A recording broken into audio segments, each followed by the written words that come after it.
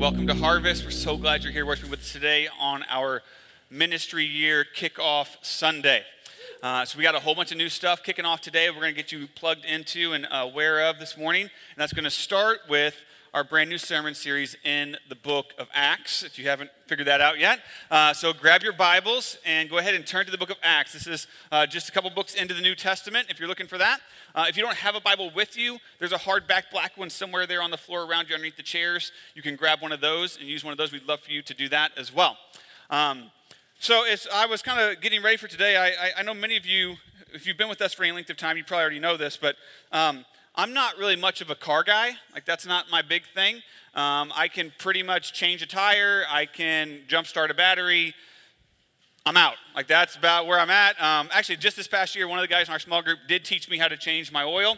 And so now at age 38, I can finally change my own oil, if that tells you anything about my ability with cars. But so the van that we had previous to this van that we have now, we had this one tire on the van that was constantly getting low. Like, it just over and over again. Every time I fill it up, it would get low again. And Courtney was always on me, like, the tire's low again. You need to fix it. I'm like, does it still roll? All right, then we're good. Like, it's okay. But come to find out, like, there's actually an issue. It's actually not good when your tires get low. And so I don't know if you know this, but one issue with if you have a tire that's low compared to the other ones is it actually damages your gas mileage. And you start losing gas mileage, which means you start losing money, which is what's really important to me. And so, it impedes your effectiveness as you're driving. Second thing that can happen, this I didn't know, if you're driving on a low tire for too long, the tire's not made for that, and so it heats up the rubber more than it should, and it can lead to a quicker blowout on the highway or whatever, which completely derails your journey and your mission and the whole thing. Over the last year here at Harvest, myself and the elders have been talking and praying, and we've come to understand that we think here at Harvest we have a low tire. Let me explain what I mean by that. We have 4 pillars that are kind of the foundation of our church. Let's just do a little pop quiz this morning. Who can help me out with the 4 pillars of Harvest? This is the foundation of our ministry. Anybody got one? Worship. Unashamed adoration, our worship pillar. Number 2, we got another one? Unceasing prayer. One more? Unapologetic preaching. And the 4th one? Unafraid witness. All right? 3 of those are nailing pretty good. Not perfect, okay? We can always get better, but 3 of those are in a pretty healthy spot. One of them is a little low. It needs to be pumped back up again so that we're driving at full effectiveness for the Lord and we don't end up blowing out along the journey somewhere as a church. And that's that last one, unafraid witness. We feel like this is an area that we need to grow as a church, that we need to work on. So this year, that's going to be our focus for the whole year. New year, new focus in the book of Acts, big God, bold witness. And we're going to be using God's word to encourage our hearts and to strengthen our hearts so that we have a passion and a fire and a desire to go out and be bolder witnesses for Jesus. Now, I can tell by the lack of enthusiasm in your eyes, this is something that makes us a little uncomfortable sometimes. Because we're not all really, confident in sharing our faith. Sometimes we feel like we're going to get ostracized. Sometimes we're going to get, you're going to make enemies, or it's going to cause problems for you. And I'm just going to be real honest with you this morning. All of that's kind of true. And so this year is going to be challenging for us. But if you will push in, I can promise you it will also be exhilarating for your faith. It's going to be hard at times, but it's going to be life-giving at the same moment. It's going to be scary, but it's also going to be strengthening. Because this is what the Lord has called us to, and when we stop short of it, we are not walking in the full power of what He has for us as believers in Christ. So, before we can jump into the doing part of being a bold witness, we need to start where Jesus started, which is not us going out and doing anything. It's Him coming and doing something in us so that our hearts are there before our hands get to work. So here's what you're going to see in this first chapter of Acts today. Jesus continuously works through the Holy Spirit to make me a bold witness for His mission. Jesus continuously works through the Holy Spirit to make me a bold witness for his mission. Let me show you that in the text today. We're starting in Acts chapter 1, verse 1. In the first book, O Theophilus, I have dealt with all that Jesus began to do and teach. Pause. All right, so we got to just unpack. That's kind of like the intro statement to the whole book. So let's unpack that for a second. Here's your first main point today on your outline. Believe in the person of Jesus. You can't witness about somebody that you don't believe in. All right? It all starts with believing in and understanding who Jesus is. So the first sentence of Acts introduces the author. He says, I, right, have written this to Theophilus and so on. So who is the I? Who's the author of the book of Acts? It's actually a guy named Luke, who consequently also wrote the Gospel of Luke. Okay? So in the New Testament, we have 4 Gospels, right? Matthew, Mark, Luke, John. He wrote Luke, and he also wrote Acts. Okay? Well, a couple things we find out about Luke is he was a friend or colleague of the Apostle Paul. So if you look at some of Paul's letters, like Colossians, 2 Timothy, Philemon, Luke is mentioned as part of Paul's like inner circle of guys who were going with him and doing ministry in all these different cities. Okay? So he's a close colleague of Paul, and we also know that he was the author of Acts because later on when we get into Acts in like chapter 16 and so forth, past that, the language changes from an outside narrator who's telling the story to now it uses what we call the we language. And he starts referring to himself in the story because he is now joined up with this team of Paul and he's walking with him. And so that points us to Luke as being the primary author here. A couple other things about Luke. We find out from Colossians 4:14 that he's a physician. All right, he was a doctor, Dr. Luke. And which meant he had to be pretty intelligent, pretty well educated in those days to be a doctor, to be a physician. He would have had a naturally scientific and logical type of thinking and brain. And you're going to see that in some of his writing and the way that he describes things in the book of Acts. And Luke was also not only a physician, he was a historian. Back in Luke chapter 1, the first book he wrote, we find out that he was actually not an eyewitness of Jesus himself. All right, so he wasn't in the 12 disciples. He didn't see Jesus. He wasn't at the crucifixion. But he did go around and he researched and he interviewed and he compiled a historical record of what happened from all the other witnesses. All right? So Luke was a very strong, credible historian as well. So it says here that I, Luke, am writing to Theophilus. All right, you see his name there in the book? That's a guy's name. We're going to call him Theo, all right, because Theophilus is a little, whatever. So Theo here, Luke is writing to Theo. This is the audience. This is the guy that he is trying to tell about the story of Jesus and the story of the early church. If you looked back in Luke chapter 1, he mentions him as well, but he calls him the most excellent Theophilus, okay? So Theo here evidently was a special guy. Right? He probably had like some high social standing or position, or maybe he was highly educated, or he had something about him gave him a special nuance compared to others. He's most excellent Theo. And so he was probably also the guy who hired Luke to write the books. He probably kind of underwrote and paid him to do the research and do all the stuff so that he could compile these accounts for us. So Luke here is writing to Theo, and he references back to the first book, which I've already kind of told you about. That's the Gospel of Luke, all right? And we know that it's these two works, when they were first written, were actually written as one work in 2 parts, okay? In our Bibles, they're separated by the Gospel of John, right? You have Luke, John, Acts. But that's only because when they started compiling all the books, into the letters and stuff into the Bible, they wanted to put all 4 Gospels together, Matthew, Mark, Luke, John. So you have like this whole, all of Jesus' life, like kind of like right there together, which ended up then separating the books of Luke and Acts. But Luke never really intended it to be read that way. Luke meant for it to be read as like one long, continuous story in 2 parts, right? And we see that here in the opening of Acts when he describes this. He says, book number 1 was all about what Jesus began to do and teach. Look at that word there, began, in that verse 1. All Jesus began to do and teach. So the Gospel of Luke, in fact, all 4 Gospels, are the story, the account of Jesus' earthly ministry when he was physically walking on the earth. All that he began to do and teach.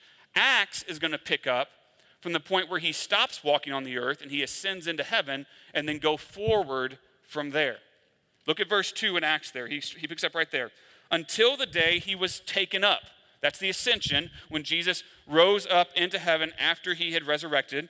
He says, until the day he was taken up after he had given commands through the Holy Spirit to the apostles whom he had chosen.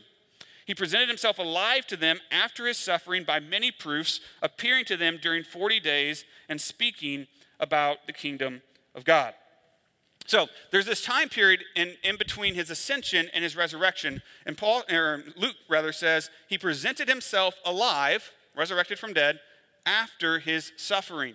The suffering was his death on the cross. And so he's kind of giving a little shorthand account here of the gospel. Right? Here, if you're new to Harvest, if maybe you haven't heard this before, if you've been here for any length of time, you've probably heard it almost every Sunday. But this is what we believe is the root of the whole story of Jesus. That we as humans are broken. Have you felt that? Have you felt the brokenness in our world? Like, it kind of pushes in on us every day, doesn't it? We're broken, we're sinful, and we can't seem to fix it. We've tried 10 million different things to try to make ourselves feel better and to fix this brokenness in our hearts, and we just can't seem to do it. And God knew that. He knew that our sin separates us from him and that we couldn't fix it. And so he chose to send his own son, Jesus, to come to live a human life, a perfect and sinless human life, something that we can't do. And then he went to the cross and he died a sinner's death. Not for his sin, he died for our sin. He died and took the guilt and the shame and the punishment for our sin upon himself. And then he went into the grave, and 3 days later he rose back to life to show that he was God, to prove that he had beaten sin, he had beaten death, and to offer all of us forgiveness for our sins and new life in his kingdom. That's the heart of the gospel. That's what Luke is referencing here. And then he says, after his resurrection, he said, by many proofs, he showed himself to them over 40 days. 40 days. That's no short time, right? Like, we're talking over a month here. He's walking around on the earth. This wasn't a shot in the dark, a flash in the pan. Like, one person saw him and like, oh, you didn't really see him. You just ate too much pizza last night, dude. Like, that was not, like, he was walking around for 40 days, and he had 10 different appearances, at least, that are documented, to over 500 people. That's more than enough witnesses to say, yes, this really happened. So he's walking around for 40 days, giving evidence of his resurrection, and it says here, giving final instructions to his disciples. If you've ever read the Gospels, you've probably seen that the disciples were kind of boneheads at times. Like, he had been teaching them for 3 straight years, like all this stuff about the kingdom, and they never really quite got it. But there's something about when you come back from the dead, people start listening better to you. Have you noticed that? Like, you kind of pay more attention when somebody's like, that's why these guys can sell all these books claiming that they came back from the dead, right? Because people want to hear from you when you came back from the dead. And so now he is teaching them once again. It says here, he's speaking to them about the kingdom of God. That's not a new teaching. That's the same message he was preaching to them for 3 years. Repent of your sin, believe in me, and you will be part of the kingdom of God. That's still the same message he's preaching to us today through his word. Believe in Jesus, repent of your sins, and you will be given eternal life in the kingdom. It's available to you today, just like it was available to them. So Jesus is teaching them this, and this is kind of where he intros the book of Acts. Now, if you look at your Bibles again, look at the very first page of Acts. You probably have Acts in like big letters as the name of the book, right? And then right underneath that, maybe in littler letters, it probably says something like, of the apostles. Do you have that? So the full name of the book is actually the Acts of the Apostles. We just kind of shorten it a lot. Some theologians have argued that it should actually be called the Acts of the Holy Spirit, which I think is actually a pretty good idea, because although the book has a lot of the apostles showing up in it and doing a lot of things, what we actually see is the primary player, the primary actor throughout the book of Acts is not a human. It's the power of the Holy Spirit working through humans, working through the apostles. In fact, look at verse 2 in your Bible right there. It says that Jesus was even teaching them through who? The Holy Spirit.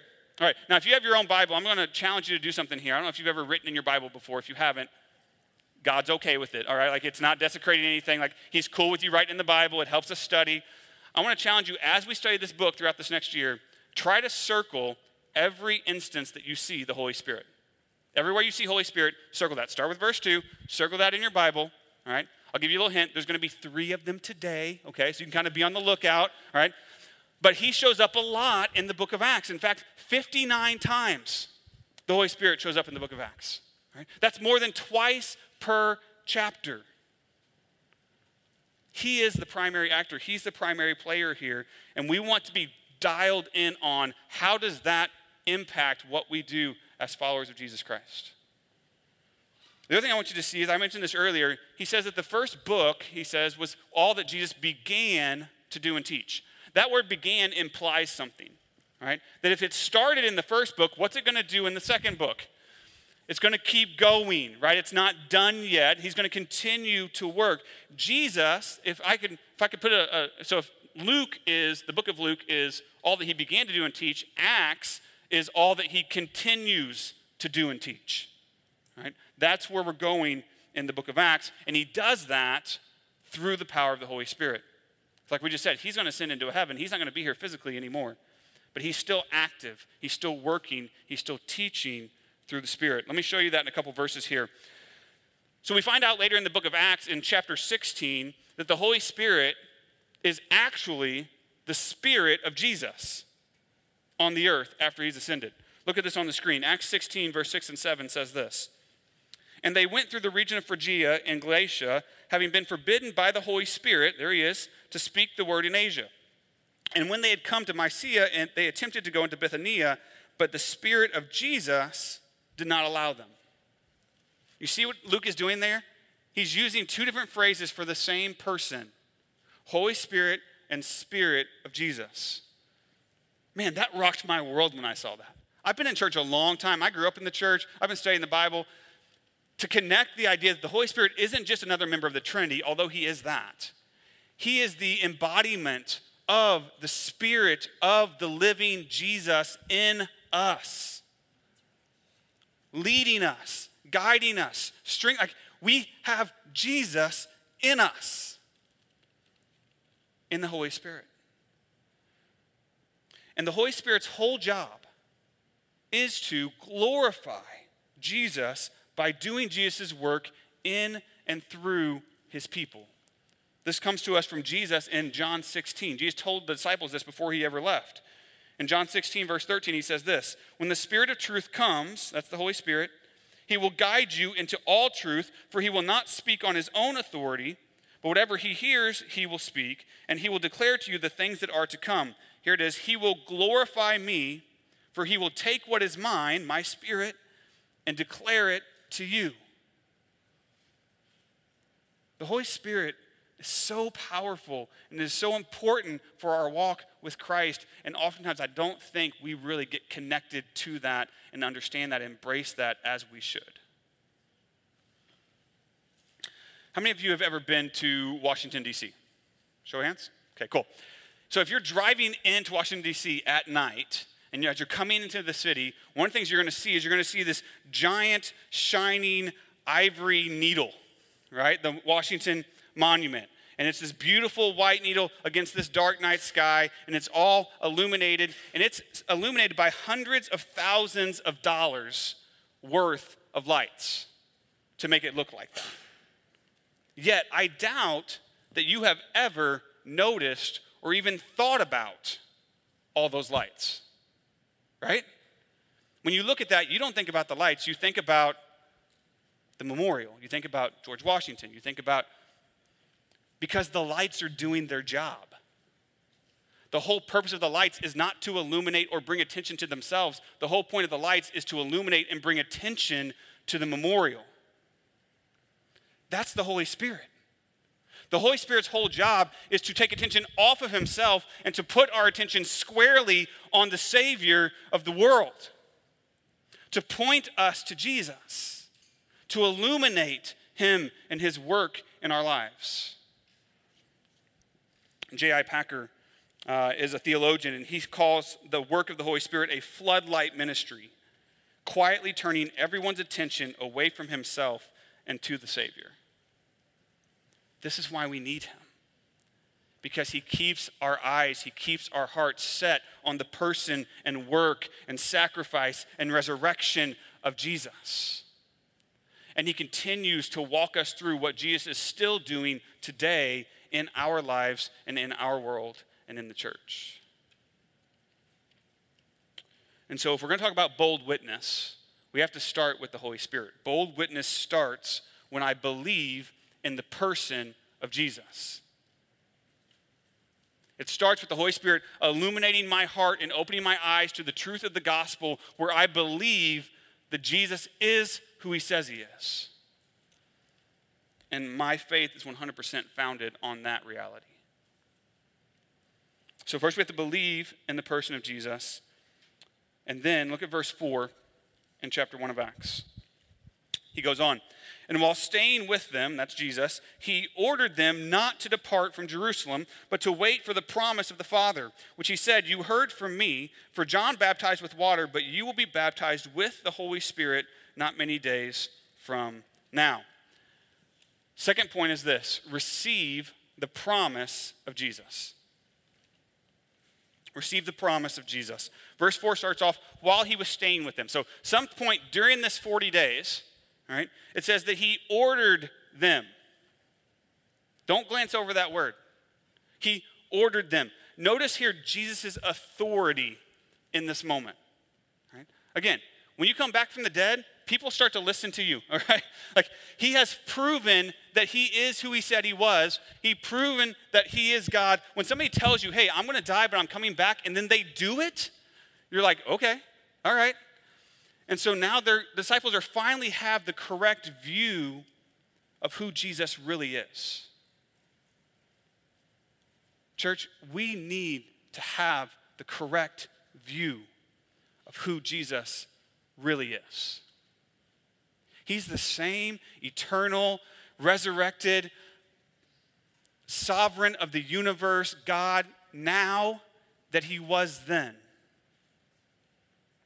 And so often in our culture, we like to see Jesus as this loving, merciful friend who wants to make our life safe and happy and fun and good. And we lose the respect and the fear and the awe of Jesus' authority. Too many Christians today are following Jesus like he's some Santa Claus rather than the sovereign of the universe. And if that's your picture of Jesus, you will not listen or obey anything he says. Because his only job is to make your life better. We have to get our eyes fixed on the reality of who he is, so that we can bow and honor and obey when Jesus orders us to do something. He orders them not to depart from Jerusalem, but to wait. In other words, don't run out and do the mission yet. All right, we're going to get to the mission, but not yet. You need to wait. And if I was one of the disciples, I'm just going to be honest with you, my personality, I'm like, if I was in that room, like, Jesus, you just told me you're the Messiah. All these people are going to hell. We got to reach all the nations. We got work to do, man. Like, we need to get on this. What are you talking about waiting for? He says, you need to wait because you're not ready yet. First, you have to have the promise of God, the promise of Jesus, the promise of John the Baptist, that all these guys have said, you're going to get this one day, and that is the promised Holy Spirit. He says, don't leave until this happens. Because here's what we have to understand, church, and I think we've lost this in a lot of the North American church today. The Holy Spirit is mandatory for the mission. We can't do it without him. Everything we try to do for Jesus without the Holy Spirit will fail miserably. It has to be rooted and connected in him. I need him. You need him to do this. The mission is more about Jesus working through me than me working for him. We get that backwards a lot. Right? We're on fire, and we're going to go do this for Jesus, we're going to do that for Jesus, and we're going to do this in ministry and that ministry, and we're just going to storm hell with a water pistol. all right? But we're like ready to go. But we get out in front of him and we're not letting him work through us. We're thinking that we can do it on our own. And it doesn't work that way. We have to have the Holy Spirit. How many of you have a microwave in your kitchen? Anybody got a microwave? Anybody got one of this? How many of you, the microwave is the most used appliance in your kitchen, and without it, you would probably starve? Okay, all right, just checking. So I don't know how people live without these inventions. Back then, like we use ours all the time for leftovers and all this kind of stuff. And did you know, I'm going to back up. Let me ask you this question. If you wanted to stop the microwave before the timer was up, what do? You just open the door, right? That's what you do. Evidently, that's not the proper usage protocol for the microwave. I don't know if you know this or not. We've learned this last summer. We were using the microwave one day, and I wanted to stop before the timer went off, so I grabbed the door and I open it, and it just shuts off. Like the whole thing just shuts down. And I'm like, did we just lose power? Like what just happened? And so I'm looking around, like all the other appliances are still on. I'm like, what's going on?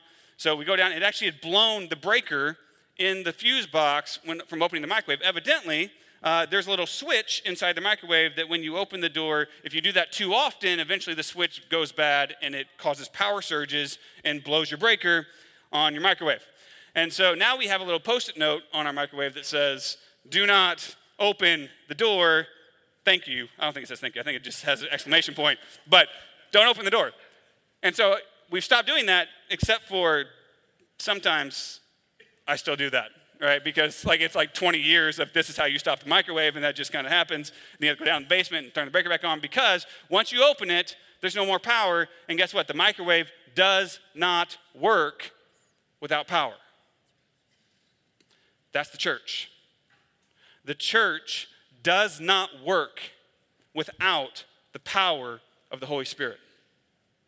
We can do a lot of things. We can keep ourselves busy. We can run programs until the cows come home, but it won't produce anything for the kingdom if it's not grounded and rooted in the power of the Holy Spirit. We have to get back to this. We have to get plugged back in to what he is doing. Jesus doesn't call us to go save the world for him. He calls us to follow him as he saves the world through us. It's his power.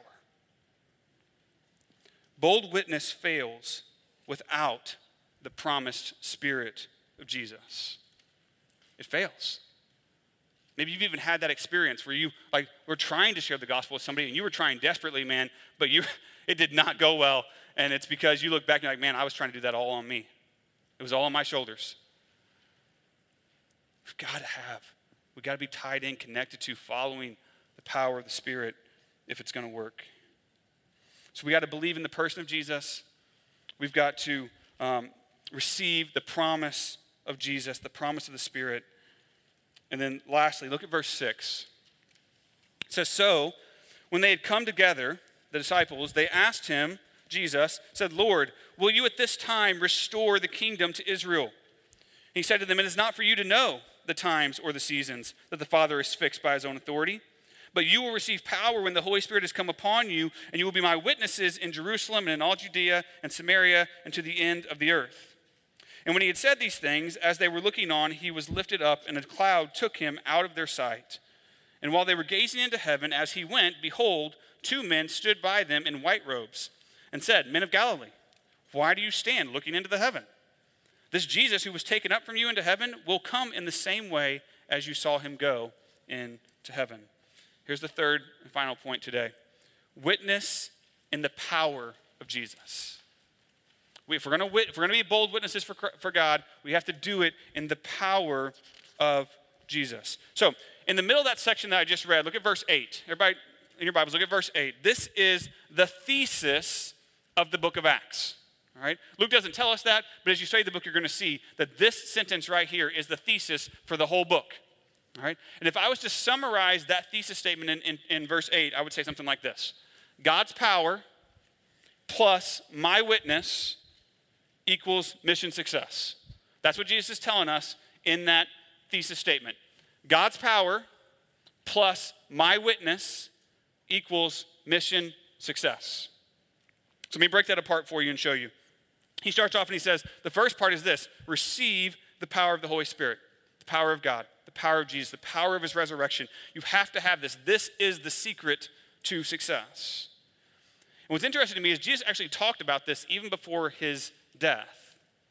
In John 6, verse 7, look at this verse here on the screen.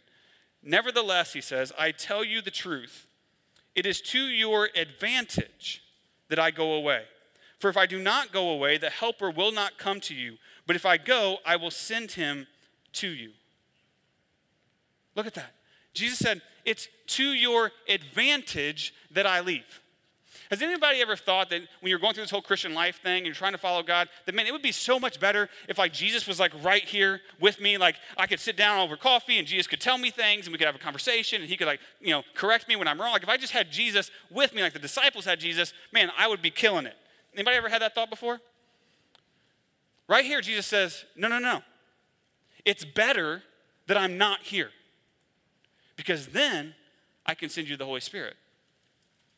This is what he says, literally. He says, the Spirit inside you is better than Jesus beside you.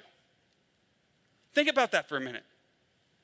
Jesus just said, it's better to have the Holy Spirit inside of you than it is to have him in the flesh beside you in the moment.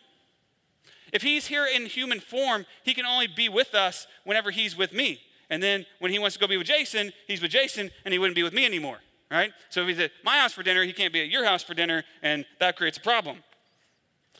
With the Holy Spirit, he's with all of us, all the time, 24/7, working and teaching and moving and leading. We need to start thinking about it like that, church. Stop discounting what we have for something that we think is better, because guess what? Our God knows what's better. And he gave us what's better. We just need to press into that. He says, you need to receive the power of the Holy Spirit. And then he says, go and be my witnesses. All right? That's our job. As Christians, every single one of us, if you have put your faith in Jesus Christ, this is your job assignment. To be a witness, to be on mission with Jesus. A witness, by definition, is this: someone who helps establish facts objectively through verifiable observation. So if you've been saved and transformed by the power of Jesus in your life, you need to be giving witness. You need to be giving testimony to, this is who Jesus is, this is what he did for me, and here's how my life is different. We need to be sharing that. We need to be speaking that. We need to be showing that in everything that we're doing. That is our job. I've told you before, we love to watch cop shows. You guys seen cop shows before, right, on TV? What good is a witness that refuses to testify in court? You know how they get scared sometimes? Like, I saw it, but I can't testify because I might get, retribution or whatever. What good is a witness who refuses to testify? Zero. None, right? The same is true for us. We are no good for the kingdom of God if we're not willing to witness and testify to what God has done. I'm not saying he doesn't love you. I'm not saying you don't have a relationship with him. I'm just saying, for the good of the kingdom, for the good of the mission, if we are not witnesses, what good are we? He says, receive the power of the Holy Spirit and be my witnesses. Notice the order there, okay? Don't get the order messed up. Receive the Spirit, plug into the Spirit first, and then go be witnesses. And if you do it in that order, he guarantees here mission success. That you will take the gospel to Jerusalem, Judea, Samaria, and the end of the earth. Now, none of us live in Jerusalem, okay? Most of us have never even been to Jerusalem, okay? So you're like, how does that, I don't even know what that means, Micah. Jerusalem, Judea, I don't know any of those places. I can't go there, I can't do that. What are you talking about? Here's what he's doing. He's giving them concentric circles of geography, right? So Jerusalem was where they lived. It's where they were at right now. So for us, our Jerusalem is St. Louis, specifically South County, okay? Wherever you live, wherever you work, wherever you're going to school, that's your Jerusalem. That's where you're at right now. And so last week we talked about the Great Commission. Jesus said, go and make disciples, or literally, as you're going, whatever you're doing day to day, be sharing the gospel and making disciples. That's our charge. That's the Jerusalem part. So we're supposed to be sharing the gospel with everyone we come in contact with here in our city. We're also doing this through our small groups. Right? If you're not in a small group, by the way, get in a small group. You need to do that another day. In our small groups, once a quarter, we do community service projects where we go out and we share the love of Jesus with somebody who doesn't know him. Somebody who's not saved, who doesn't come to our church, who has no affiliation with God or Jesus or whatever. We just want to show them, hey, we love you, Jesus loves you, and hopefully at some point that will open their heart up to the gospel. Right? That's going to Jerusalem. That's Jerusalem. Judea was kind of the surrounding country or area, the nation, if you will. And so for us, our Judea is the United States.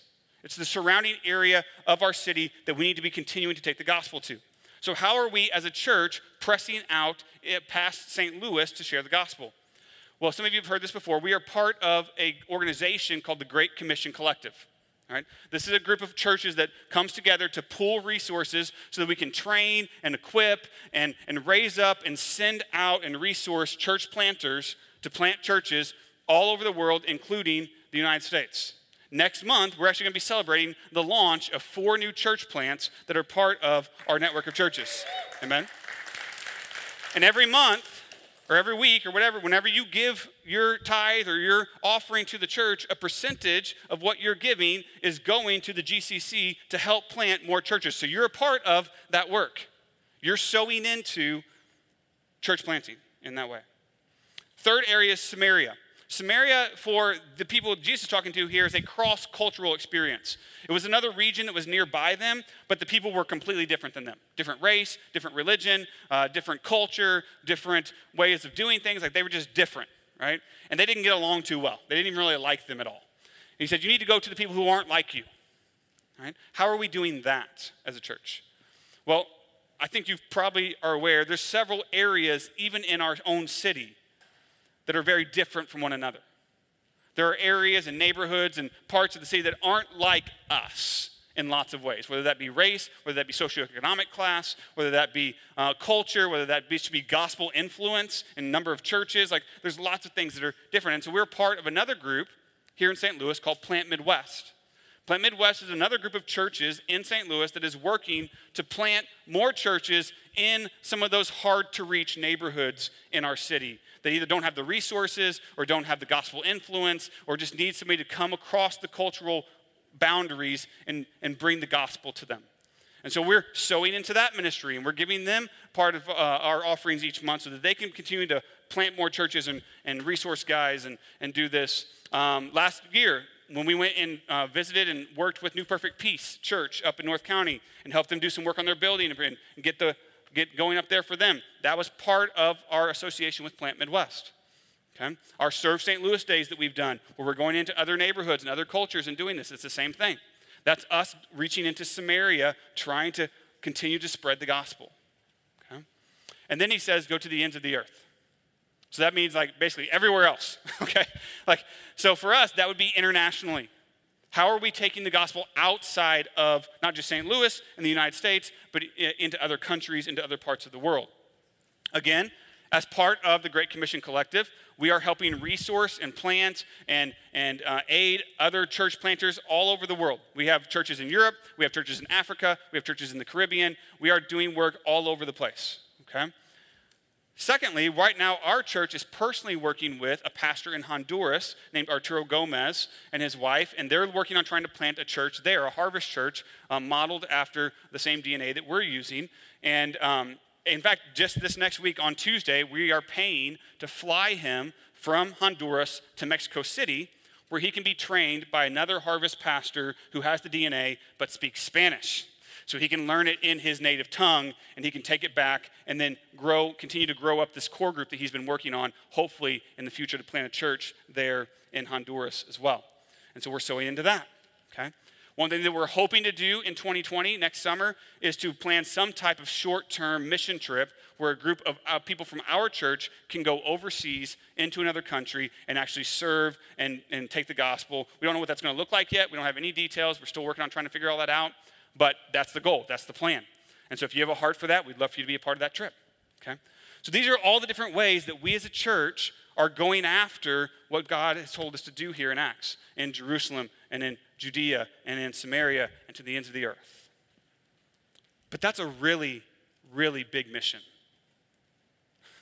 And it's far from done. And there's still lots of work to do.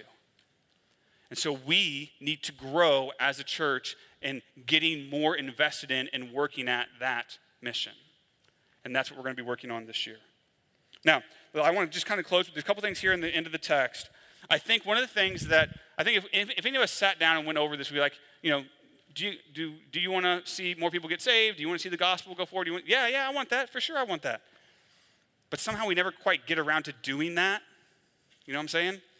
Because I think oftentimes we are distracted in our witness. And I see 3 distractions here in the last part of this text that I think apply to us. And maybe this will help your heart figure out what is it that's keeping me from being more bold in my witness. Here's the first distraction. Distraction number 1, stop guessing and start witnessing. So right here before Jesus ascends into heaven, the disciples are like, hey, Jesus, are you going to bring the kingdom back now? Like, is this it? Like right now, like right here, are we going to see the kingdom come down? And are we going to be in charge? And are things going to go our way? And they're asking like, Jesus, when's it going to happen? And Jesus' response is, it's not for you to know. None of your business. That's what he said, okay? It's not yours. This is of the Father's authority, not yours. In other words, he doesn't rebuke them for asking about the kingdom. He's all about the kingdom. He's just correcting their view of it. He's saying, listen, stop worrying about when it's going to happen. Stop trying to guess when it's going to happen and how it's going to happen and when's Jesus coming back. And man, we have so many Christians today that fall into this.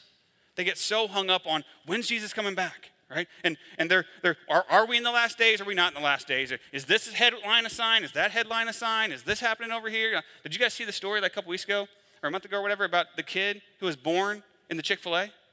Like gave birth in the Chick-fil-A, baby boy pops out. I'm like, I don't know what that means, but like, I don't know how the Messiah is coming back, but I'm watching that kid, right? Because like, anytime you're born in the Jesus chicken place, like there's something to that. But everybody's looking for all these signs, like, when's it going to happen? How's it going to happen?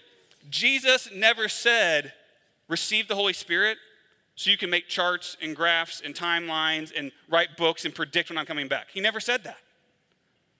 He said, in the power of the Spirit, get to witnessing. Stop worrying and guessing and get to work until I return. And encourage one another to do the same. So stop guessing. Number 2, stop grinding and start witnessing. You see, God's plan is very clear. He says, receive the power of the Holy Spirit, start witnessing, and then rely on me to make it all work. But our American U.S. brains don't work like that. Our brains say, oh, there's a mission? Great. Just do it.